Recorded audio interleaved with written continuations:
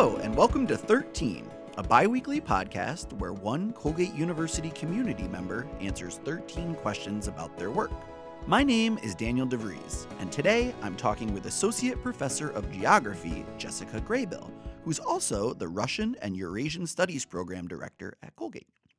Professor Graybill's research focuses on the Arctic, climate social science, energy geographies, social ecological systems, participatory and cognitive mapping, and environmental ethics.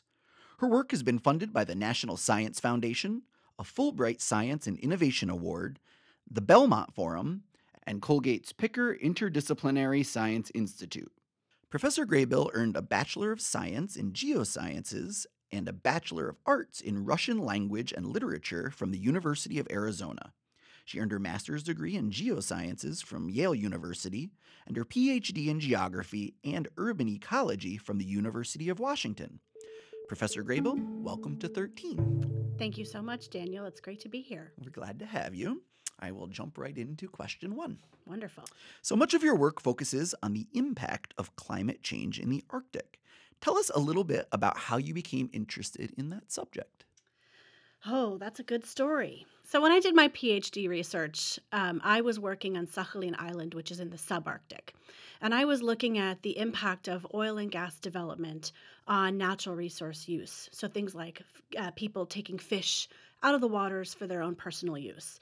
And I was trying to understand the perceptions of land use change on fish take. So that was really my big interest there. It became clear that the resource issues are not the only thing going on, but also that climate was shifting. And often when people talk about climate change, they talk about weather changes, just like we do around here. Mm-hmm. We talk about either a big snowstorm or the fact that snowstorms are later than they used to be, or they don't last all winter, all those kinds of things that you hear in this part of upstate New York. And so as I finished my dissertation, I got more interested in thinking about climate change as an addition to thinking about natural resource extraction. So it just seemed natural to keep moving north in terms of exploring those questions from the subarctic into the Arctic. Further north. Further north.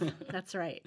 So I want to ask one big question up front, and this is essentially the first line that's on your website, jessicagraybill.wordpress.com.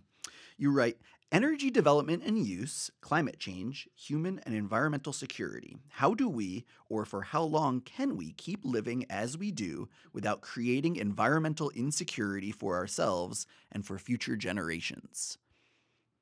How long? That's a really good question. So I teach here on campus Climate and Society. I'm teaching it right now. And it's a class I teach about once a year.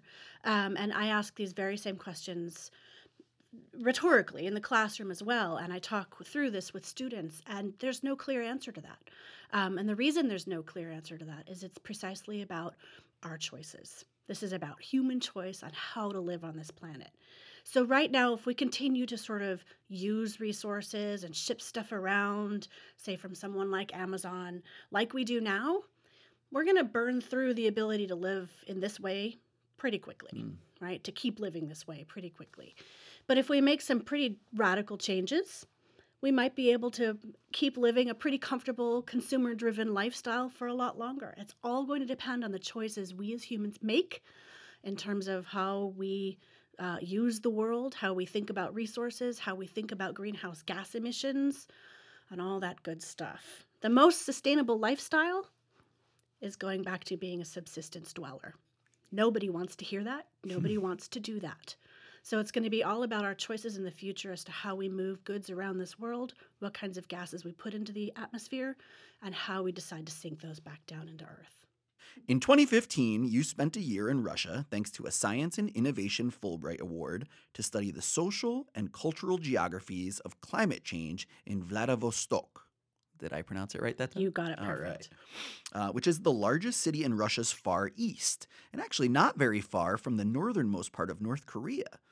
Before we get into that work, can you paint a picture of Vladivostok, maybe like postcard style for people unfamiliar with that part of the world? Sure. Vladivostok is situated on a little peninsula right next to North Korea, right on the ocean. And it is a city of approximately 600,000 people.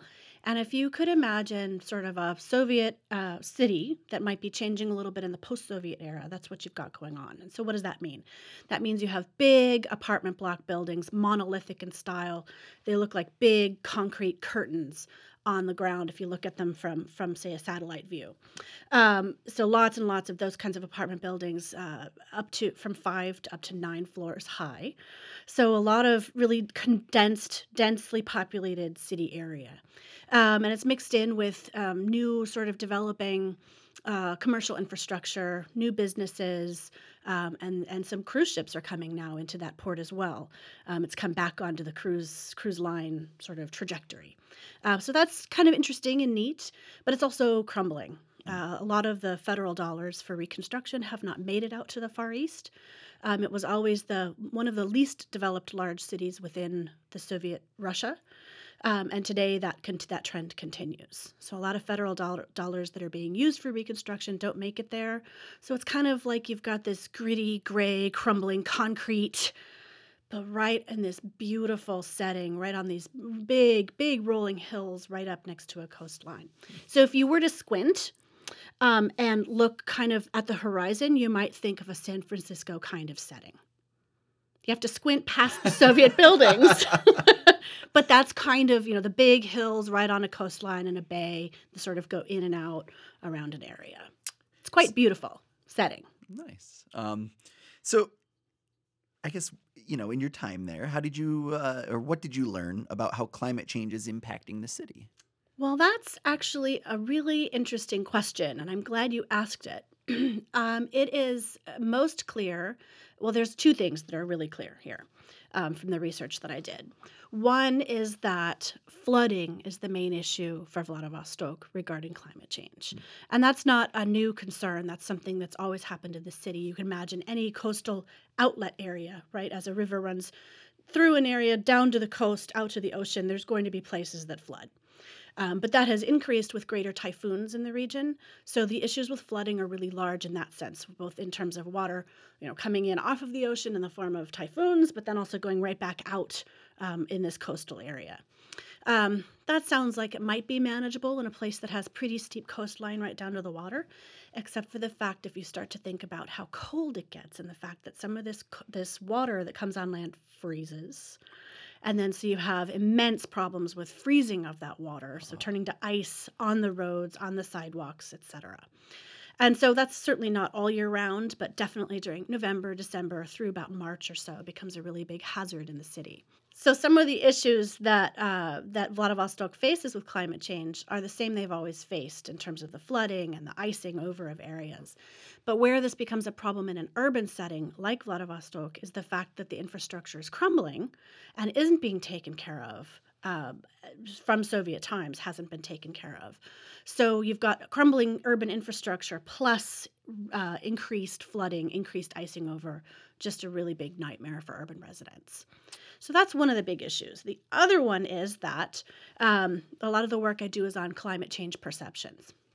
And what I learned, and Russia has long been a climate denier as a nation in terms of admitting that climate change is anthropogenic or human-induced and happening.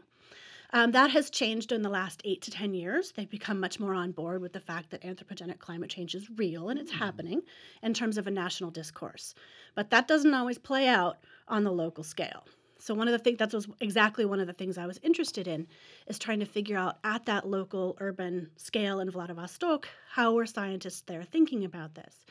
And what I found was that many of them just considered anthropogenic climate change to not be an issue at all, to not be an issue, or if it was an issue, it would be an issue for us. So people would look at me and say, oh, climate change isn't going to affect us because we have all these small seas that protect us from the rising sea levels in the Pacific Ocean, right? These sort of border zone, small ocean sea basins. But you in America, you're going to suffer. Big trouble. Yeah, so really interesting in terms of thinking about the science, but also a little bit of a nationalistic rhetoric going on as well. Interesting. In 2019, you undertook a 3-day journey from Hamilton to Terryburka, Russia, on the Barents Sea, which is pretty much on the exact opposite side of Russia in comparison to Vladivostok. Tell us what Terryburka is like, and why you chose that location to bring students. Oh, okay. Good question. So, Teribrka is a tiny little village on the Arctic coast. It's about 700 people officially that live there, probably less from day to day. And so it's absolutely, it's almost catty corner across the entire Russian nation. So on the coast of the Barents Sea, 700 people. It's got the same kind of Soviet apartment buildings up to 5 floors high that I described for Vladivostok. But the issues are really different. So they are still urban in nature in the sense that people are in this compact urban settlement, because that's how Soviets built, from urban scales to village scales. I chose this location because it's the only open access point across the entire Arctic Russian border zone. So the Russian Arctic is a border zone, and yes, the whole thing across the 300 some thousand miles of coastline, all of it is a militarized border zone. Teribrka is the only open point, and you might think, why is there an open point, and why this place? Well, it's interesting. This is a border zone through the Soviet period into the post-Soviet period, becoming open only in 2009. And it was opened in 2009 not for any sort of tourism purposes. That would be too light, right, in terms of thinking about a reason. The real reason that this point was opened was for oil and gas development. That's one of the trajectories of my research, to understand how oil and gas development impacts local communities and their ecologies. So this place opened in 2009 for big trucks that would be operated by Gazprom, which is Russia's nationalized gas company. And in 2012, the project stopped. The Stockman oil field was considered not to be viable at that moment in terms of development, and so the project stopped, but the road remained open. So what was once a closed town open to almost nobody has become open to absolutely everybody, both Russians and international people alike. So this teeny tiny little village of 700 people has become this hotspot for tourism, for Arctic tourism in Russia. It's the only place on the Arctic coast in Russia that you or I or anyone else could go to see, well, the ocean, right, in the Arctic, or to see something like the Aurora Borealis right in that place. So the influx of tourists has become unsustainable for this little tiny town. And so one of the things I'm interested in is understanding then the nexus between energy development, oil and gas and energy development, and tourism in these kinds of communities. Nice. You're also part of a team that earned a $750,000 NSF grant for work called Arctic Frost. Arctic Frontiers of Sustainability, Resources, Societies, Environments, and Development in the Changing North. The award states that it was the first U.S.-based circumpolar initiative of this kind and magnitude after the International Polar Year. Tell us about that work. So the Arctic Frost Initiative has been really exciting, and I've been involved with it I think we're in the 5th year right now.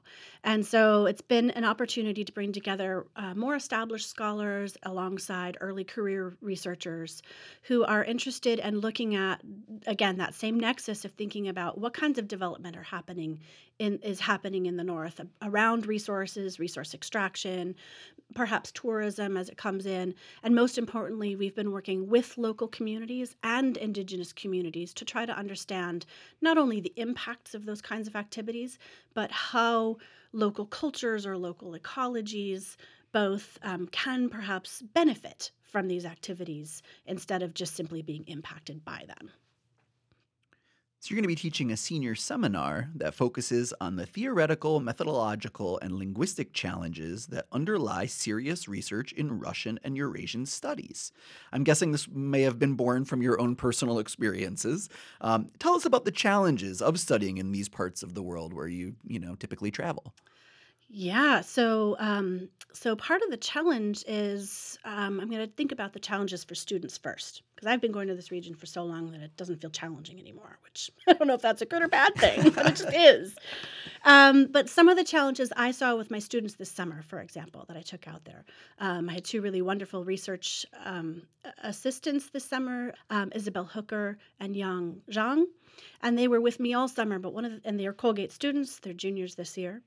One of the things that I saw them struggling with being in Russia is just understanding the weight of everything they learn in the classroom in terms of, just like those concrete buildings I told you about, the crumbling sort of urban infrastructure that exists just about everywhere. It weighs on you after a while. It's gray, it's beige, it's falling apart. The roads are awful. The stock in stores is limited. It's sort of this monotonic landscape often where you just think, how am I going to survive this? Of course, it's gotten a lot better since the 1990s. There's no question about that. But there's still moments to think, how do people live in this and why would people live in this? And I could see students struggling with that kind of aspect of thinking about all those things they've learned in the classroom and read in books, both novels as well as textbooks. I mean, if we go back to Tolstoy and think about sort of that time period, the turn of the last century, thinking about the condition of roads and the fact that people would be stuck in mud for like 3 days trying to go down Russian roads. In some ways, nothing's changed. It's not 3 days anymore, but it's certainly a big amount of time just to do daily activities that we do on the fly and don't think about. And so daily life takes a lot of work. And that's one of the things that I can see students sort of weighing in their heads, like, why would anyone? But then, flipping from that sort of, their own perspective, their Western or their Asian perspectives into saying, oh, this is just what it is. And wow, it's a struggle to just make it through the day sometimes. That's not representative of all of Russia, certainly. A Moscow or a St. Petersburg or even a Vladivostok are doing just fine. But smaller places out in the countryside, out in rural Russia, there's a different life. Yeah. So if you had to choose one thing, maybe there's more than one, but if you had to choose one thing, what would you say the most surprising or shocking thing you discovered during your time researching climate change in the Arctic? So one of the things, because of the Arctic Frost Grant that you asked about a little bit earlier, I've had the privilege, the absolute privilege of being able to go to Alaska, Russia, as well as Greenland, and to Iceland to see, what's happening in different places and how people are thinking about these things across these different parts of the Arctic. And one of the things I've noted in a lot of those places is that climate change is accepted, anthropogenic climate change is real, people's livelihoods as well as abilities to live in place are changing. And there's a really big concern, and you can sort of sense the weight of that concern in the back of people's minds all the time. When I visit Arctic Russia, however, that's not always the case. The weight of everyday life, sort of what I just described in terms of thinking about that infrastructure or the struggles that certainly students, but myself as well, might also find, they come first. And that's a little bit about the hierarchy of needs, right? We're often, you and me both, anyone who's listening to this, is looking to take care of their own personal and familial needs first, right? Before they can think about something as large as climate change and what that might mean into their futures. The future's a far-off prospect for a lot of people when everyday concerns are right front and center. So while I heard concern about weather changes and possibly about climate changes in different parts of Russia, it was really sort of, that's not the top concern. The top concern is, am I going to find the foods I need for my family? Am I going to be able to keep living in this village? Or is the federal government going to shut this village down and ask me to move to a bigger city where there's more resources and more opportunities for my kids? So kind of a mixed bag. I heard it, but it was underneath everything else. Scientists recently discovered what they believe to be the oldest puppy ever found. Frozen in the permafrost of Siberia, they estimate for about 18,000 years. You can see photos of the pooch, which they nicknamed Doggo. If you search Ice Age puppy online, is this the beginning of some wild new frozen animal findings? Like, is that one of the things that's going to happen here as things melt? That's a really interesting question. I don't know if you seeded this question with the knowledge that another professor here at Colgate and I took 18 students out to a different part of Siberia this summer. Totally did that on purpose. Excellent. I thought maybe. So Professor Mike Loranti, who's also in the geography department, and I took fully 18 students out to the far eastern Arctic this past summer. And we went through Moscow, through the city of Yakutsk, up to a very, very small settlement called Chersky, and then from Chersky to the Northeastern Science Station, where we, along the way, observed all sorts of different things about the urban condition, the rural condition, and then talked about permafrost science. And one of the things, we actually went out hunting for mammoth bones one day in a place called Duvany Yar, which was really, really exciting because you have that come to life, right in front of your eyes, seeing melting permafrost along a riverbank and be able to sort of pull it apart with your fingers to pull out a bone is hugely exciting. Yeah. And one of the things we learned about in the city of Yakutsk was the bone hunters, the mammoth bone hunters that come in here. And so mammoth is sought after because, well, it's just plain exotic, right? But there's also a whole lot of ideas about reviving the mammoth. So people are out there looking for blood, for DNA samples, and that's another story for another day. But in terms of finding this doggo, this puppy, I think that those kinds of things are going to crop up more and more as the permafrost melts. And of course, in terms of understanding prior species and prior life, that will be really exciting. But it's going to come at a really big cost to us today in terms of thinking about keeping that carbon dioxide and the methane in the permafrost, in the ground. As that goes out into the atmosphere, our climate's going to change even more. And Siberia is a big, big repository, big reservoir for these kinds of gases. So good and bad. So, like many other areas of scientific discovery, findings are constantly in debate. And as someone who has traveled extensively to study the impacts of climate change, you've talked a little bit about what some of the people in some of the locations think about the climate change. Do you find yourself do you generally just record what people say, even if they're completely off? Do you find yourself struggling and trying to explain things to people that maybe don't understand or have a different point of view? Or, I'm curious how you approach that when you're talking to people in these different places. That is such a great question. And this one, I get pulled back and it tears me apart inside, right? This pulls me back and forth inside. So the scientist in me says, you have to listen. You have to just record. You cannot sway minds. You just need to take what people say as data. And I do that as much as I can. But there are moments when I'm hearing something like, and say in Vladivostok, climate change, those rising sea levels aren't going to affect us. It's going to affect you as Americans. There are moments where I just sort of step back and I try to keep my science brain on, but sometimes my activist or just maybe even just human brain comes on and I try to say, well, hang on a second, let's think about this logically together. In an urban place like Vladivostok, maybe it's not so much of an issue, but if you get out in these little towns where there's really a lack of knowledge, and that's not true just of Russia, that's true of a lot of places around the world where access to information is less. So we could be pointing at smaller cities or towns in the US as well. My work just happens to be in Russia for this. So if you get out to these small places where people don't have a lot of access to really factual information about climate change, I do try to give them some of that information.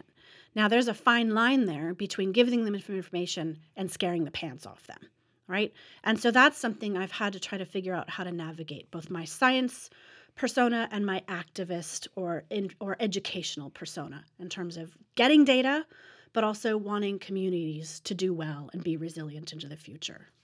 That's a hard one. I bet. In your study of urban ecological issues, your work has recently taken you to Earlville, New York, which is about 5 miles from Colgate, and it's a village of about 750 people. What are you doing there? I have turned my attention to thinking about places more local when I am not off working in the Arctic. And part of the reason for that is looking around all the places in central New York where we live, all the little villages near Hamilton. So we can think of Poolville, we could think of Earlville, Smyrna, Morrisville, etc. All these little tiny villages. They're still thriving, right? They're still here. But they're also not thriving at the same time, right? They've got populations, but they're very small. They don't have a lot of services. And I think last academic year, I noticed a new Dollar General going into Earlville. And I noticed at the same time, roughly the same time, that marked the closure of the small independent grocery store in the center at the crossroads in Earlville. Is that Big M? It was Little M, and then it was M. Ridsies. Oh, okay. So it was Little M, and then it turned into an independent Ridsies. And so I know that Ridsley's closed because Dollar General moved in. And so this is a phenomenon across rural America. It's kind of like the Walmartization of America, but the Dollar Generalization of rural America. And this may not be a good thing or a bad thing, but it's certainly a phenomenon that needs explanation and exploration by researchers. Now, Earlville's never been researched by anyone at Colgate, and I figured, well, now is a good time to start. Earlville's got the Opera House, which is on the Register of Historic Buildings. National Historic Places. Thank you. I don't know exactly what the register is. I should really know that, but I don't. And it's got a really nice little centrally located downtown area. The Earlville Free Library does fantastic services for the entire community, and they are the hub of the whole community. And so when you watch a Dollar General go up on the outskirts, I know it's hard to call a village of 750 thinking that it might have outskirts, but it does. You start to think, is that going to be a trend that continues in these little old villages here in upstate New York? And maybe we should be thinking about how to not do that. Or if that's what people want, how do we do it well so that the downtown areas, right, the now hollowed out urban cores, if you will, even when we're talking about a village of 750 people, still has a core. How do we think about making those still vibrant places? So that's my research interest there. Neat. In 2020, you'll be teaching an extended study course titled Oil and Water. Tell us about that. So I'm co-teaching that with Professor Kira Stevens from the history department.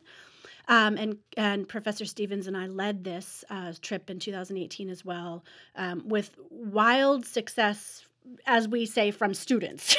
We weren't sure this was going to be such a success, but students raved about it. And we start in Uzbekistan, and we drive across much of the Silk Road, looking at historic sites along the way and talking about the use of water resources. We make it all the way to the Aral Sea, the desiccated Aral Sea that was a huge natural resources disaster that happened during the Soviet period due to overuse of the water for irrigation of cotton crops. So we talk about water resources all through Uzbekistan.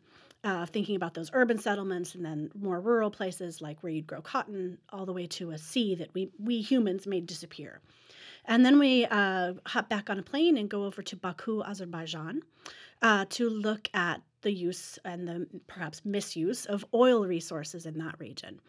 Baku is a major oil production area and has been for about 100 years. So we take a look at that, and we actually make it out to an oil spa where we bathe in oil. Oh. So fully immersing ourselves, if you will, in this idea of understanding water and then oil resources. Oh, wow. Yeah, it's a wild trip and a whole lot of fun, and I'm going to attribute that to Professor Kira Stevens. Sign me up. We're at question 13. Wow. Really? Here we go. So given the considerable time you spend in some seriously cold climates, I'm curious, it makes me wonder, where do you go when you're looking for a break? Does a climate scientist take her time off in the Bahamas? That's a great question.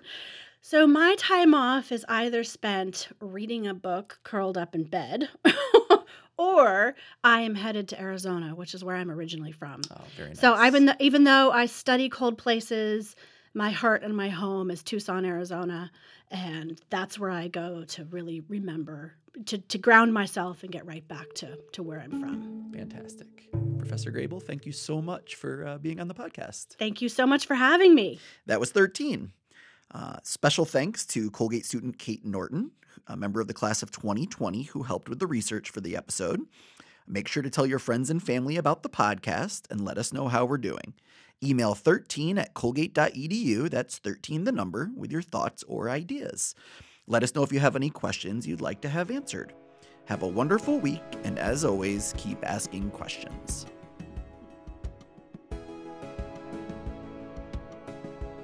"13" is a production of the Colgate University Office of Communications. Audio engineering by Brian Ness. Logo art by Catrail Pritz. Executive producer Laura Jack. And I'm your host and producer, Dan DeVries. Visit ColgateMagazine.com and ColgateResearchMagazine.com for more in-depth faculty research stories.